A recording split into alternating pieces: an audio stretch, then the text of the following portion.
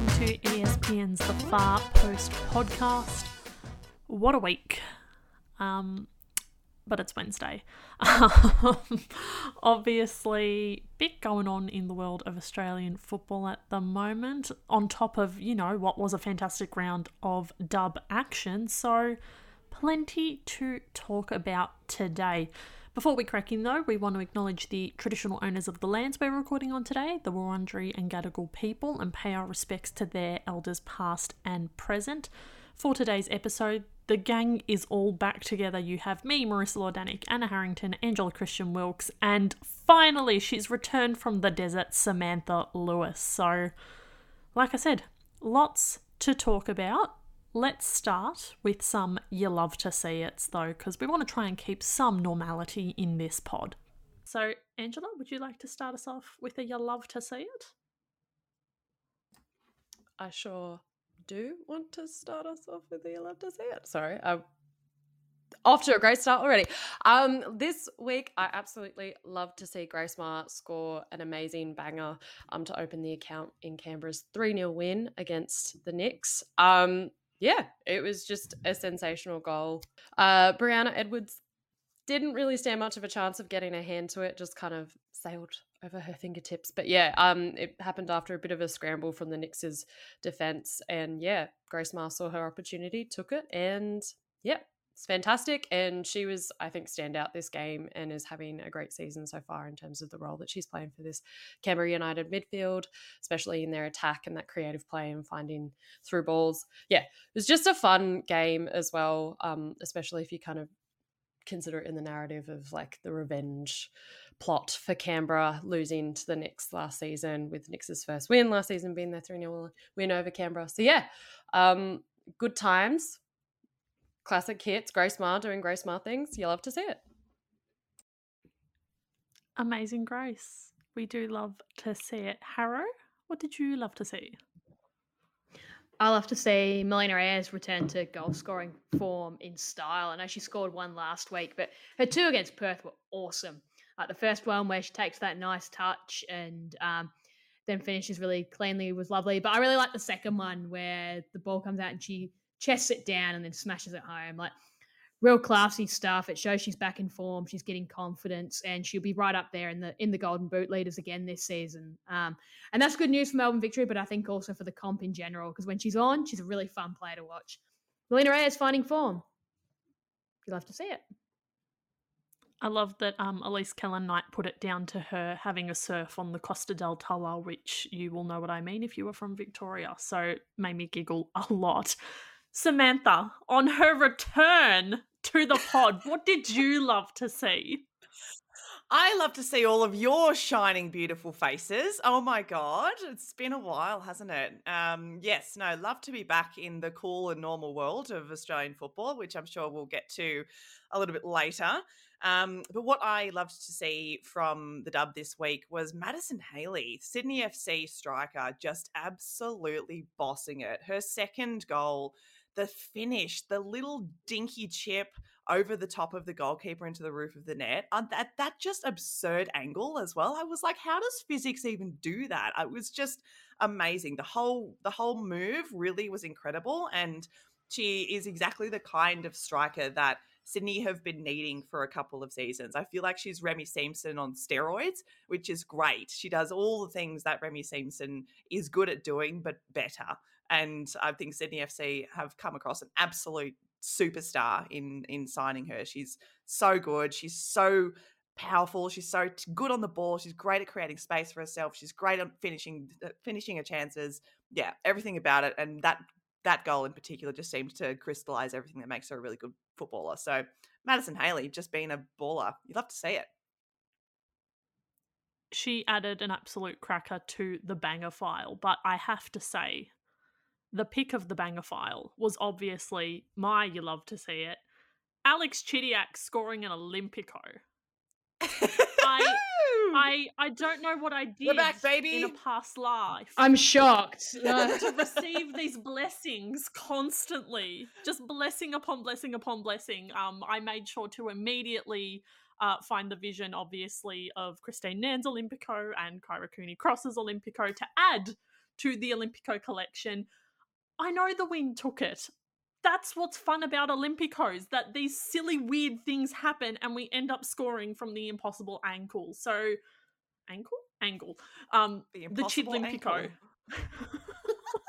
It could work. But yes, the Chidlimpico into the Parthenon of great Melbourne Victory Olympicos. I'm deadly serious. I know Melbourne Victory have bigger things to deal with right now, but I will be starting the petition to rename the club Melbourne Olympico because I just think it should. So I'm going to hold on to that little piece of joy for as long as I can because the rest of the week in Australian football has been bad. But before we get into that, we do need to talk about the football because that's what we've always tried to do here, talk about the football before we get into the inevitable bad stuff. So let's recap the round's results before we get into the rondo. Canberra finally got a win, defeated the Knicks 3-0. Melbourne City put on an absolute clinic against the Jets. They won 5-1. Sydney absolutely tore Brisbane apart 4-0. In a very hot Western Sydney, it was Adelaide United who came away with the 1-0 win over the Wanderers. And Perth went down to Melbourne Victory 3-0. But let's get into some rondo questions. I wanted to start with something I tweeted during both the Melbourne City and the Sydney games. It was very clear, and the final scorelines absolutely reflected this, that these two teams are a class above. Western United had the bye, obviously, this weekend, but they have shown that they are a very good football team, and it's going to be really exciting to see exactly what their ceiling is this season. Again, I preface this with we're only 4 rounds into a 20-round season, but have we seen a kind of divide start to emerge between the real true contenders and basically the best of the rest? Kind of, I think. Well, actually, no. I think Melbourne City and Sydney FC have straight away put themselves in the contenders bracket, and a whole heap of teams have shown that they're going to be nowhere near it. And the jury's probably still out on, not necessarily Adelaide. No, they lost Adelaide, Western United, Victory. I think they're the 3 teams probably scrapping for the other 2 spots in the top 4. City and Sydney look straight away like contenders. And the thing with City that's scary is they still have so many players to get back. They're hoping to find a way to keep Cote Rojas when Hannah Wilkinson does get back from injury. Daria Vidicic said that the other day. They might get Holly McNamara back late in the season. Carly Rossbacken's only a couple of weeks away, and I think they're pretty excited about her. I think they're only going to get better. They really excite me. We know what Sydney FC can do, and we heard Sam talking about Hayley before, who I think has been a huge breath of fresh air, really. What they need is something unpredictable. They're straight away, like right now, the 2 front runners. I can't wait to see them play each other. Western have obviously started really well. I think Adelaide is still going to be right up there. I think they got a bit of a humbling with their loss to Western, and they'll be pretty agitated to prove a point over the next few weeks. But yeah, I still feel like Victory can be in the mix there. I still feel like, Adelaide, Western United will be interesting to see how they go against City and Sydney. Beyond that, I struggle to see anyone else contending. And when you look at teams really like Wanderers, Wellington, especially, like they're just not close. It's a real the haves and have-nots.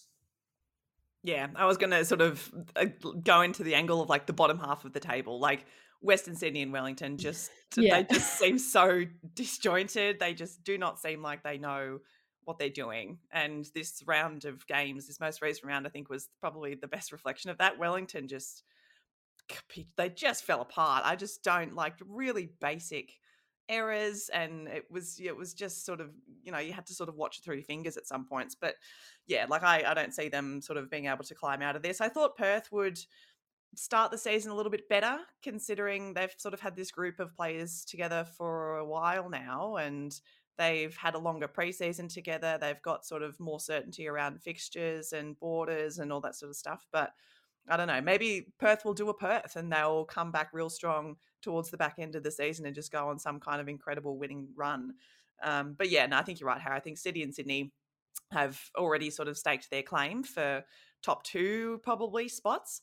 The other question that I've got is around Canberra, because Canberra have they've impressed me, and I really like some of the players that they have added this season. I really like what I've been seeing from Vesna Milivojevic. I think her chemistry with Michelle Heyman is fantastic, considering how little time they've had to build it, and her assist for Heyman's goal on the weekend as well, the little back heel. Oh, mwah, beautiful. So yeah, I don't quite know where Canberra sort of fits in all this sort of stuff yet. So I'd be curious to hear Angela's thoughts. Bold of you to assume I have thoughts. I don't know. I think I'm not, like, Wellington Phoenix have been the biggest disappointment for me so far, because I'm just kind of like, where is it going wrong? I feel like they're really missing Lily Alfeld. So I wonder, once she's back in the fold, if that will change anything. Kate Taylor as well. So I guess they have had a bit of a clunky start with injuries as well, but it's, yeah, not, I'm like, we were rooting for you. Like, you know, they had such a great finish to last season. So it's a shame that it hasn't really carried over. I don't know. Things might change. I'm hoping that they don't get the wooden spoon again, especially with, like, what happened last season with Western Sydney, like, just getting by on draws, even though Wellington were, like, so much more exciting. Anyway, I'm over it. It's fine. But I'm also not as, I feel like I'm not feeling as harsh, not harsh isn't the right word, feeling as critical about Western Sydney as perhaps you both are at the moment, because I feel like they are showing more in attack than they were last season. It's just the finishing from a couple of key players has been a bit you dodge. know, a bit dodge, and I think that's going, yeah, a bit hager, and that's probably going to be the big split between, again, seeing that kind of drift between the haves and the have-nots, like the ones who can finish and the ones who can't, because in terms of defense, I feel like it's pretty average across the board. Whereas when you look at a team like a City or a Sydney, that's where they're really going to stand out. And I think also in terms of defense, I feel like that's might be where Adelaide get let down this season.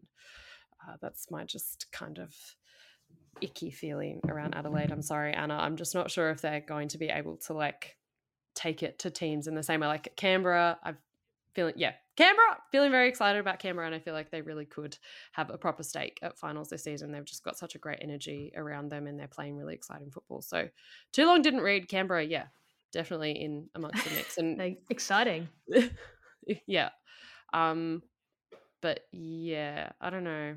It's a it would be nice to have it less clear cut. But again, we might say all this and then chaos will reign. So who knows? Who knows? Manifest it. The big caveat on Melbourne City so far is they haven't really played the top opposition. They've, managed to put big scores on your Newcastle and Wellingtons mostly. They've still got to play some really top opposition. So I'm going to be excited to see how they go once they really get tested. But yeah, Angela, I'm big on Adelaide. I reckon they're really good. Their finishing's just not clicking at the moment, and they start connecting a bit more.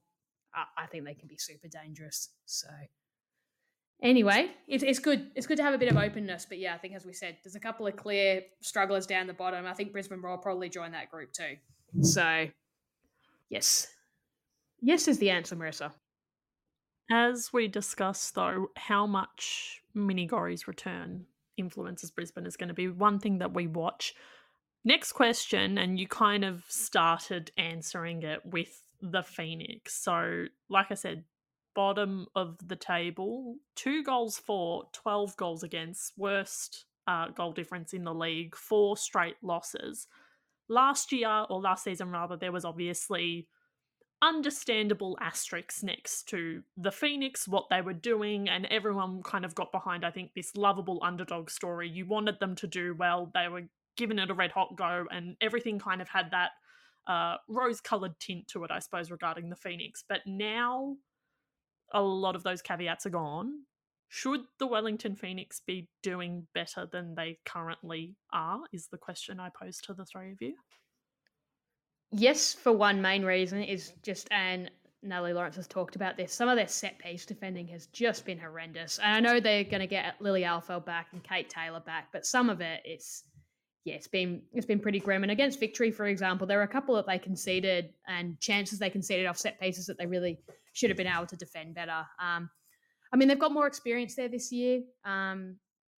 They're not just a bunch of kids like they were last year, so you'd expect that could provide a bit more mental sternness and that extra bit of toughness defensively and that resilience. I think the disappointing thing in a couple of the games has been seeing them sort of fall apart or fall away.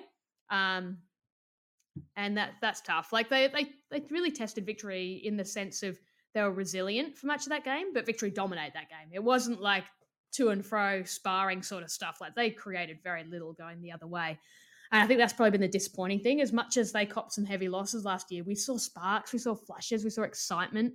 I know they've had injuries as well. They've been smashed. Like Grace Wisniewski has missed some games as well. Like it's been tough, but yeah, I feel like I've been disappointed in them. I didn't necessarily think they'd be like shooting up the table, but I think we all expected better than what we've seen so far. And I know it's only early days, but still. It's the experienced players thing that sort of like stuns me a little bit, like they've got some really good players with a really good track record in important areas of the field. And yet maybe it's just the whole, this is what happens when you introduce, new players to sort of central areas of a team. You kind of need a little bit more time for them to fit into the puzzle of the rest of the players. And yeah, I mean, hopefully we do start to sort of see them emerge from themselves a little bit. And like, again, the most recent game, it was really just individual errors that kind of led to that absolute pummeling. So tidying up some of that stuff and becoming more familiar with each other, I think is probably going to be the thing that sees Wellington hopefully climb out of this, bottom dwelling area that they seem to be occupying. And hopefully, a couple of the sort of the key leaders of the team now, the more senior players, the ones who have Football Ferns caps, are able to sort of put them on their backs and drag them out of that as well. Yeah, it's an interesting one. One, like we keep saying, because we're still so early in the season, we will watch and see how it develops. But there's obviously plenty we could have talked about with this round, but we're going to look ahead because we have a very spicy clash coming up this weekend. Western United and Melbourne City, two undefeated teams, two exciting teams. So how do we see this one playing out? Who's going to, I suppose, be blunted? Who's going to be stopped? Because at the moment, both teams are looking really, really promising. So how do we see this one playing out? Who will continue their undefeated streak? Melbourne City. I like that you're just like this. This is it. I was like, I assume you want some reasons behind this. Surely it's gonna be a contest, right? Like this is. It is. It's gonna be a great game, Sam. I just really am very bullish on City. We're all drinking the Danny Galich Kool-Aid. She's a gun. She's awesome. She's fun to watch. They're finding a way to get Briley Henry on the score sheet, which is really good for her. Cote Raz has been an inspired signing, to be honest. And actually, so has Katie Bowen, who's just really commandeered that defense really well. I know they're not really been tested, and Hannah Keane and Jess McDonald are a pretty different sort of test. But I think this is going to be the sternest opposition that Western United have played. They're playing a team that are really in form, that have got a lot of attacking weapons. And I think this would be a really exciting game. I could easily see Western jagging one as well, but I feel like City are on a bit of a roll. Sam, you've got to give your contention because you're saying this is going to be a thriller. Okay, but also in my defense, I've been in Qatar for the last 4 weeks, so I haven't really been paying a huge amount of attention to the earliest games that have been happening. Western United, from everything that I've seen in the games that I have been able to watch, they look so together, and I think we sort of spoke about this in our sort of preseason chat as well. Like, it was really clever from their football department to have this sort of core group of players who was so familiar with each other at NPL level coming in and forming the sort of foundation of this team. That means that they could get off at the earliest possible start. They could hit the ground running. And we've seen that, we've seen that sort of come true. And that's really exciting because, even though this season is a little bit longer than what it used to be, you still need to use every single game. This is a pretty short window of opportunity, and any drop of points here or there could potentially affect where you finish up on the ladder. So yeah, I'm just really excited to see sort of the clash between these two sides. I think they're both really robust. I think they're both really balanced. And yeah, and that like both have some really sort of big superstar names as well who are able to make or break a single moment. So yeah, it's going to be a ripping game. I can't wait for it. I think Western United are going to win. That's just my prediction. You sound so I've got no working unenthused out. by that. That'd be so huge if they did. That'd be massive. If you knock over Victory, Adelaide to come from behind, and then City, I think straight away you elevate. We're talking about who are the sort of haves and have-nots, contenders, pretenders. You straight away elevate yourself into contenders if you knock over City so early as well. It'd be huge.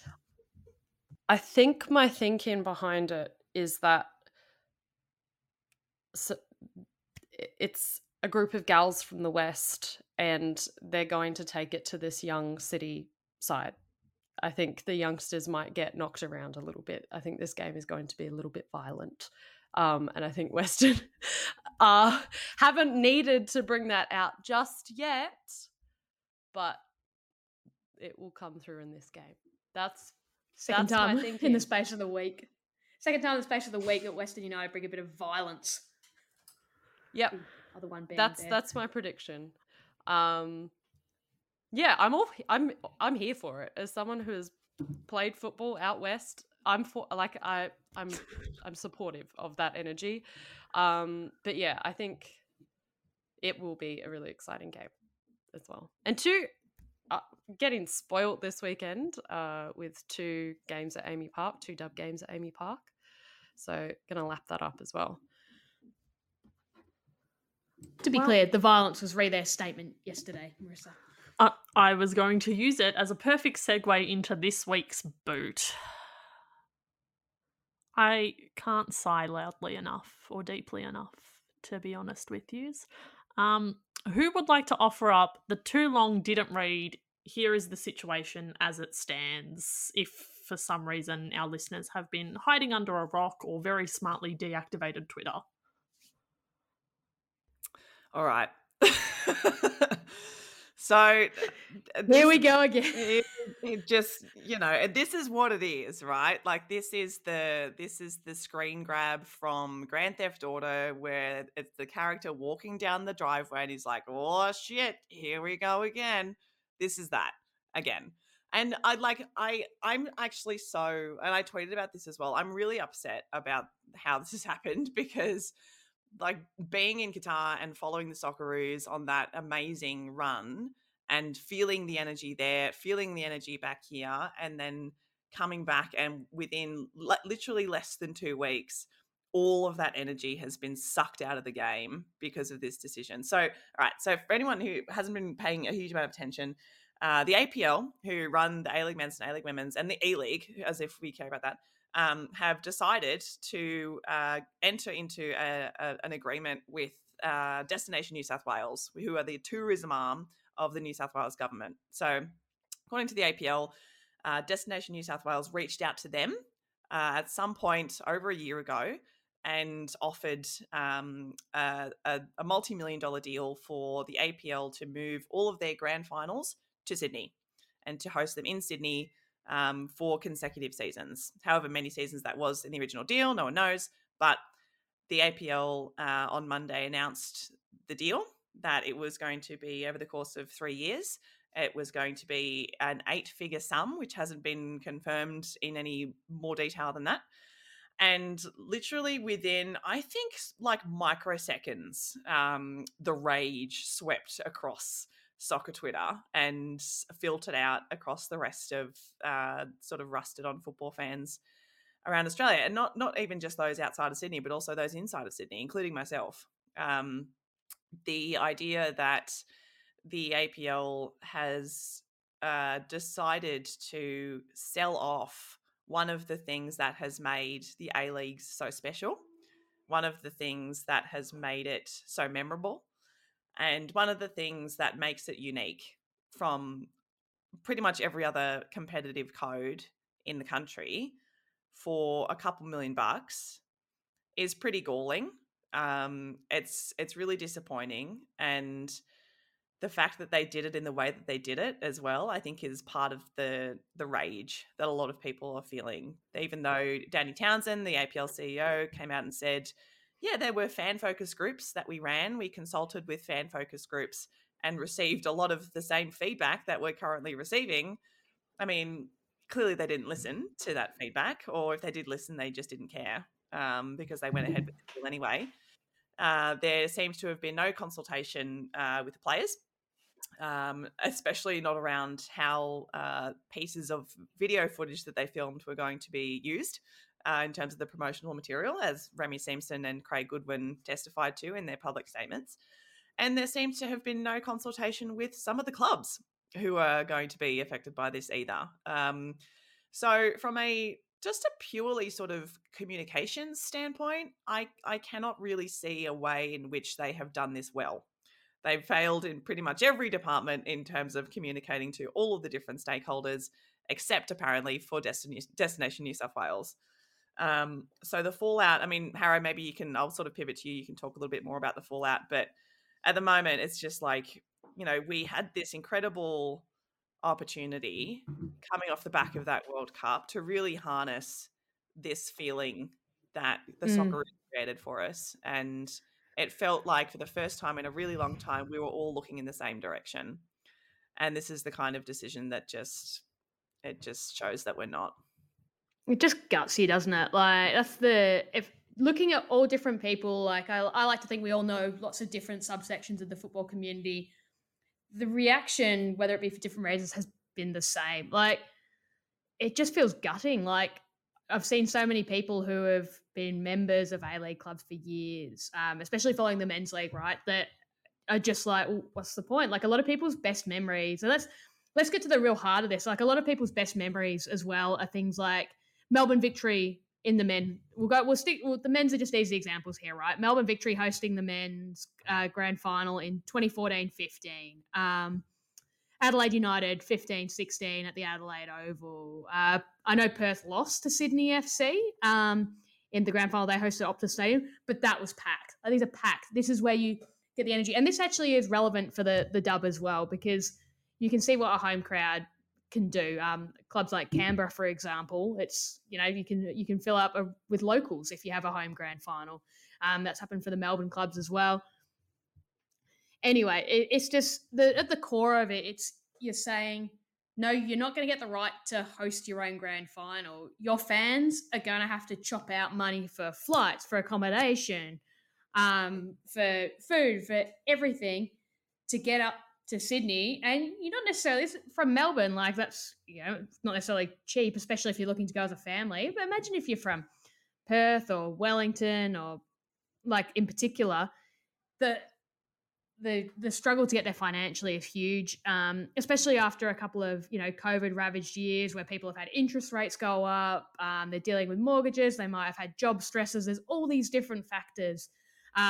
Domestic flights aren't exactly cheap at the moment either. Just look at how the struggles people are having getting home for Christmas.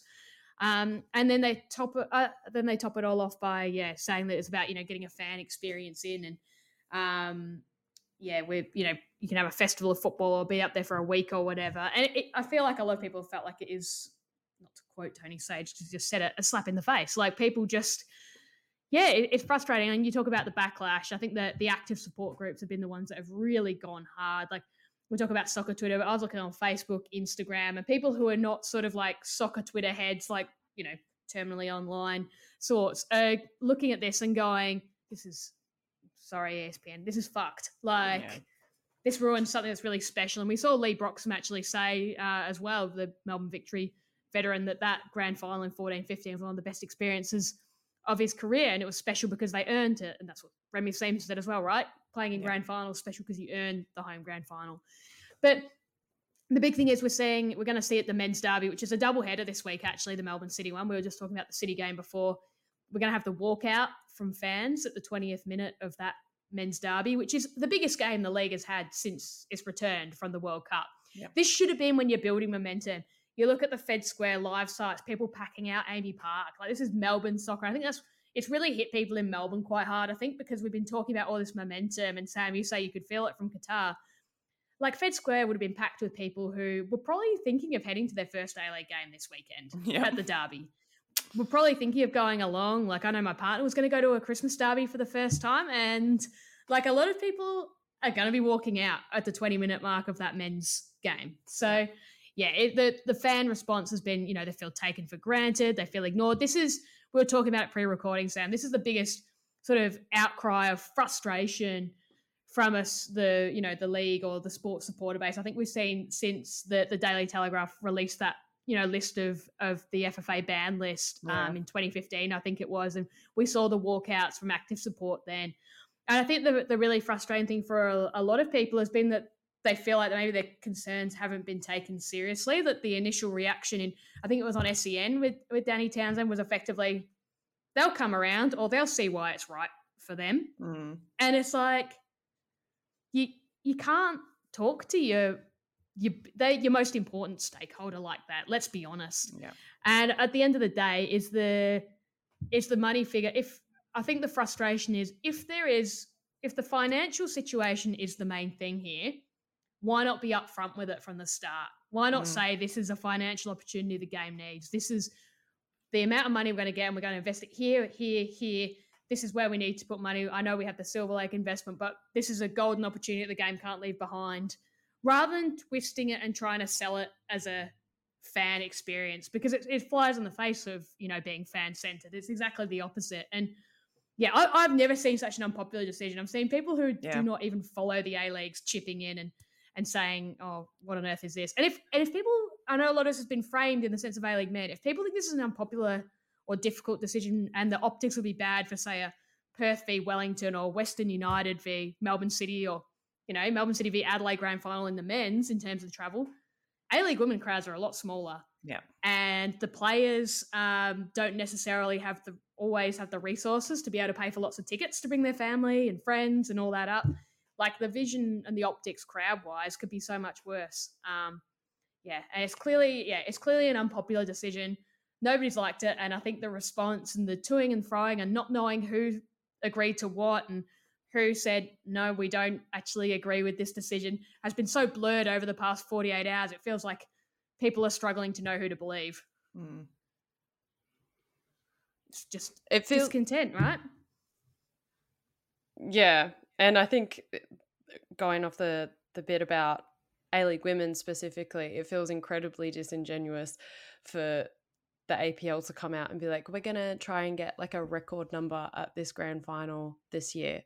Like, we want to cash in on what's happening with the World Cup in 2023, but we don't actually want to actively engage in a way that will sustain or support the A-League women. Like, it just...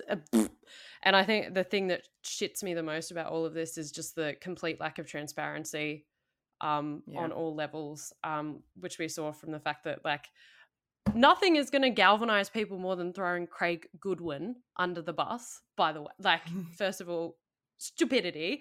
And then the fact that there's been discussion, like, won't go too far into it, but around who had what information when the decision was made, who was available to actually be a part of this conversation. Like, it's definitely not my preference for this to have been like Victoria getting to host all the grand finals. It would still be the same issue, but the fact that it wasn't a transparent process, like, no one knew really much about this until it was announced. And then it's very much and even with just like the lack of, or the confusion around who is on the board of the APL as well. And that has been a thing since the APL formed. It's like there just needs to be clearer avenues of communication, and there needs to be greater transparency around why some clubs are on the board and have representatives on the board and why some don't. And that's just like come to fruition here in terms of, like, for example, Wellington Phoenix coming out and saying, well, we weren't a part of the decision. Canberra United, I assume, is still not a part of the APL board, but there's still not a clear reason as to why that's the case. And this affects Canberra United just as much as it affects every other club. So just like, it's just such shitty from a governance perspective. It's so piss poor. Yeah, it's wild. It's insane. I think other sports are looking at this and going, what's going on? And then you've got Anthony Di Pietro seemingly a part of the board that approved the decision in the first place has then clearly got the feedback from Victory people and gone, I can't reconcile this position with my position as Victory chairman, and quitting the APL board. Yeah. And then that letter that comes out, the late night statement, where you've got all the clubs, sort of 11 of the club chairmen listed on it, and Di Pietro is obviously the absent name there. It's coming out like, 10:30 at night? Yep. And it's basically saying we had this meeting and we affirmed this decision's great. And it felt like it just like, if the bonfire was sort of just simmering away, the bonfire of, just, I don't know, anger, all the fuel on it, just throw it on. And it just blew up again. Like, I just don't see how there's any option but to backflip on this. How do you push through if your fans don't want a part of it, your players hate it, there's clear discontent from the clubs? Are you just going to keep posting through it? Like, is that the plan here? Like, is the hope that people are just going to get tired? Like, you just bang your head against the wall for long enough and you go, I'm a bit bored of this. All right, I'll chop out to go to Sydney next year. Like, what do they think is going to be the end result here? And then there's Angela talked about the transparency thing. There's talk about hopefully we can make this a tradition. And then there's actually maybe it goes really well and then in 3 years other people will want to bid for it. And you also have the factor where I saw Nine newspapers report as well that the Victorian government said that Visit Victoria, who obviously are chopping out for the netball, didn't even get a chance to bid. So you're like, what is going on here? Above all, I think it's just one of those ones where it just doesn't pass the pub test, sniff test, whatever you want to call it, and everyone is seeing it.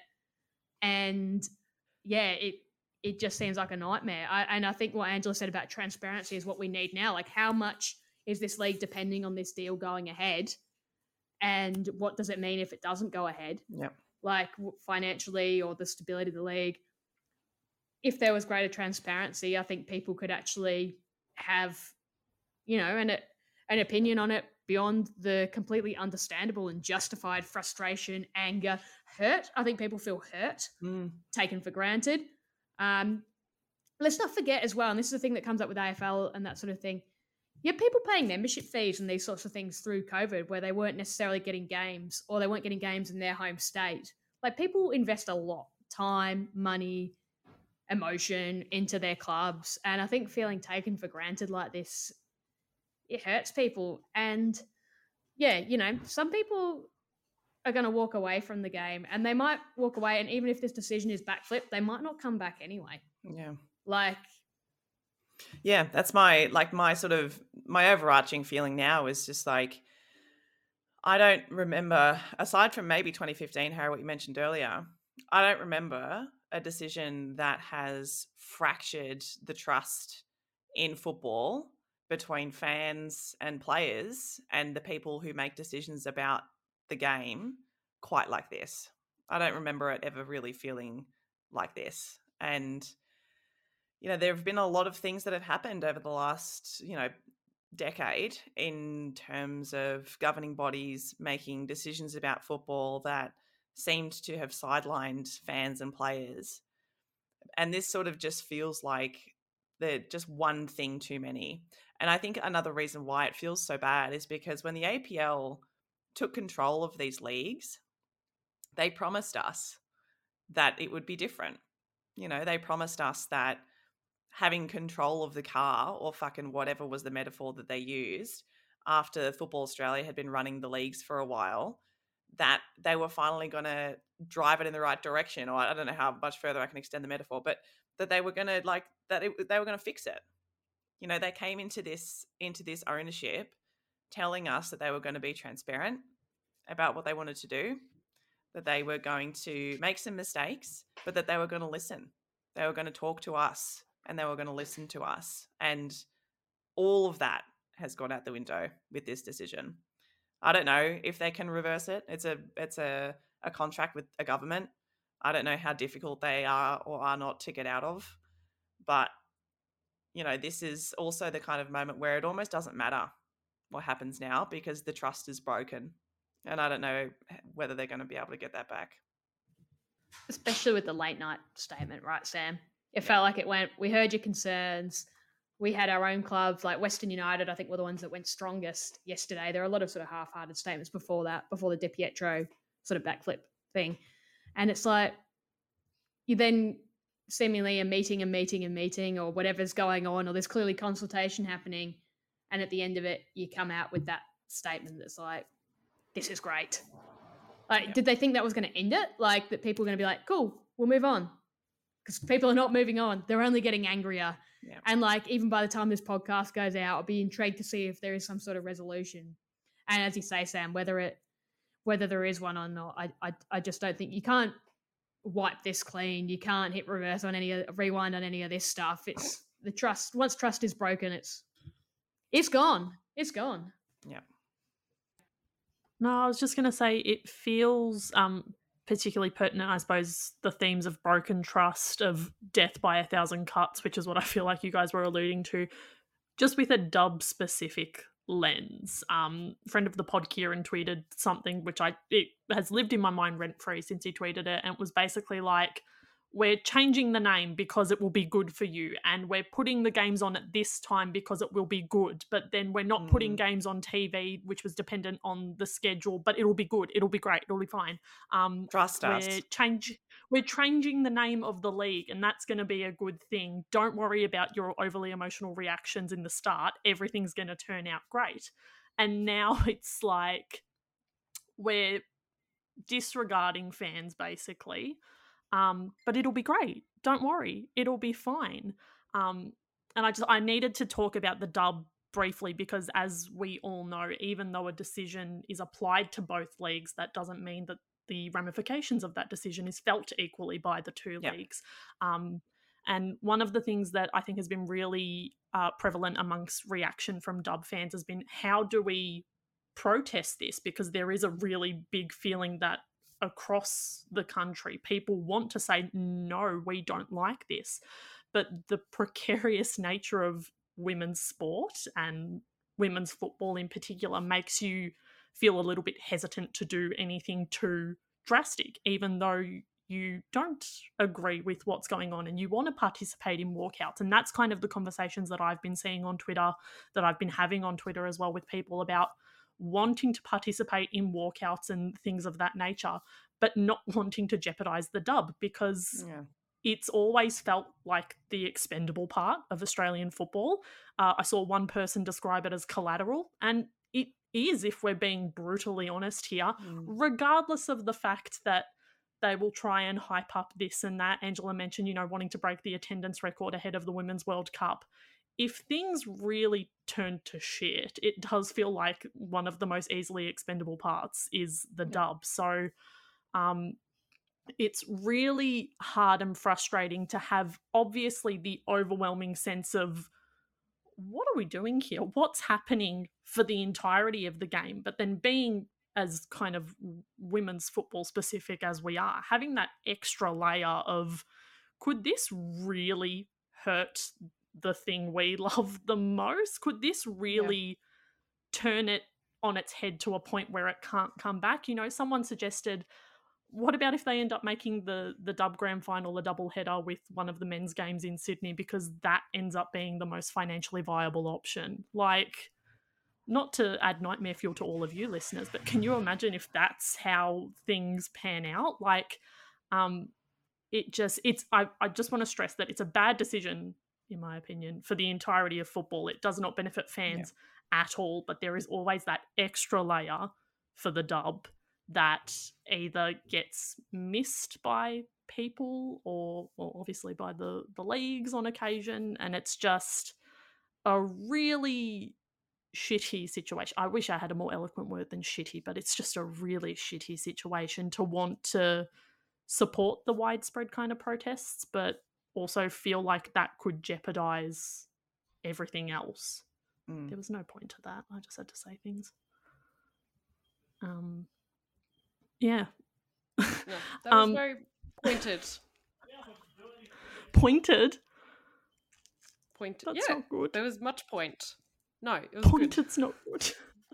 And I suppose the other thing is, I don't know what the solution is, because as you guys said, I can't see them back flipping from a government deal. You assume these things aren't announced unless contracts are signed, and it would be an absolute process to probably renege on these contracts. So I really feel like we're at an impasse, and I don't see what the kind of other side of the tunnel looks like, because right now it is very black, very tunnel vision. But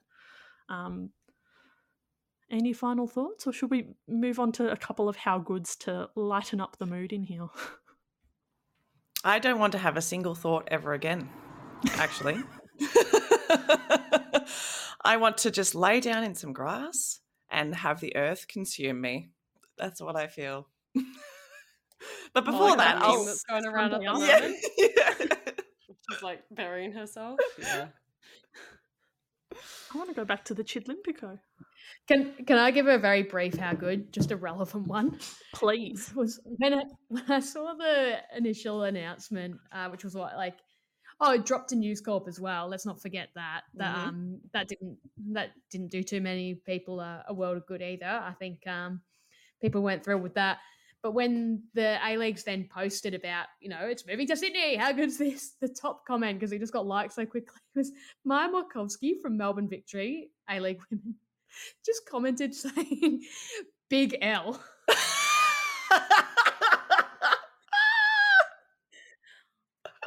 It was just had so many likes. And I was like, let's not forget, this is the gal with the whiteboard picture about crossing out Sydney is sky blue and just doing Victoria with a love heart in the whiteboard after that grand final win. She hates Sydney, and we love her for it. Maya Markovsky, welcome to the resistance. I think she was actually the first. I think we had it in our AAP story. A lot of people are talking about Goodwin and Seamson, obviously, because I know with the video involvement, but seeing Markovsky, it was clearly enough as well. Like a football lover herself, comes from a big football family. Just keep it simple, straight to the point. No justification or explanation needed, just big L. And what more do we need? Could have not done this podcast. Yeah, literally, we didn't need to have any of this conversation. We could have just shared Maya Markovsky's tweet. But Angela, I know you had a how good as well, so wrap us up with your how good. No, it isn't. It is a nice how good. So my how good is combining my two great loves, cats and football. A lot of people have probably seen this already, but my how good is Dave the cat getting his forever home with two of the England men's national team players. So they met him in Qatar, Kyle Walker and John Stones, and now Dave, they fell in love, obviously, and now Dave the cat is going to be moving to Manchester. And presumably living with Kyle and John. So absolutely love that. As someone who tried to smuggle home a cat from Bali, hard relate. Love it. Miss you, Leo. I miss you so much. I hope she's doing well. Anyway, that's my how good. Dave the cat. I hope he goes the Venn all right in diagram of our quarantine. interests. It's really the Venn diagram of our interests, cats and football. That's it from us for today. Big episode. Obviously, we will continue to monitor the situation with the grand finals and continue to speak about them as the situation develops. Obviously, we will be on espn.com.au and the ESPN app. You can already read some of our fellow ESPN colleagues' work on the situation. Friend of the pod, Joey Lynch, has been covering it for us, so go ahead and read all of that. You can always find us on Spotify, Apple, Google, the usual pod spots. If you like what we do, leave a review and subscribe. If you want to have a chat to us, we are at the Far Post Pod on all social media. But until next week, see yous.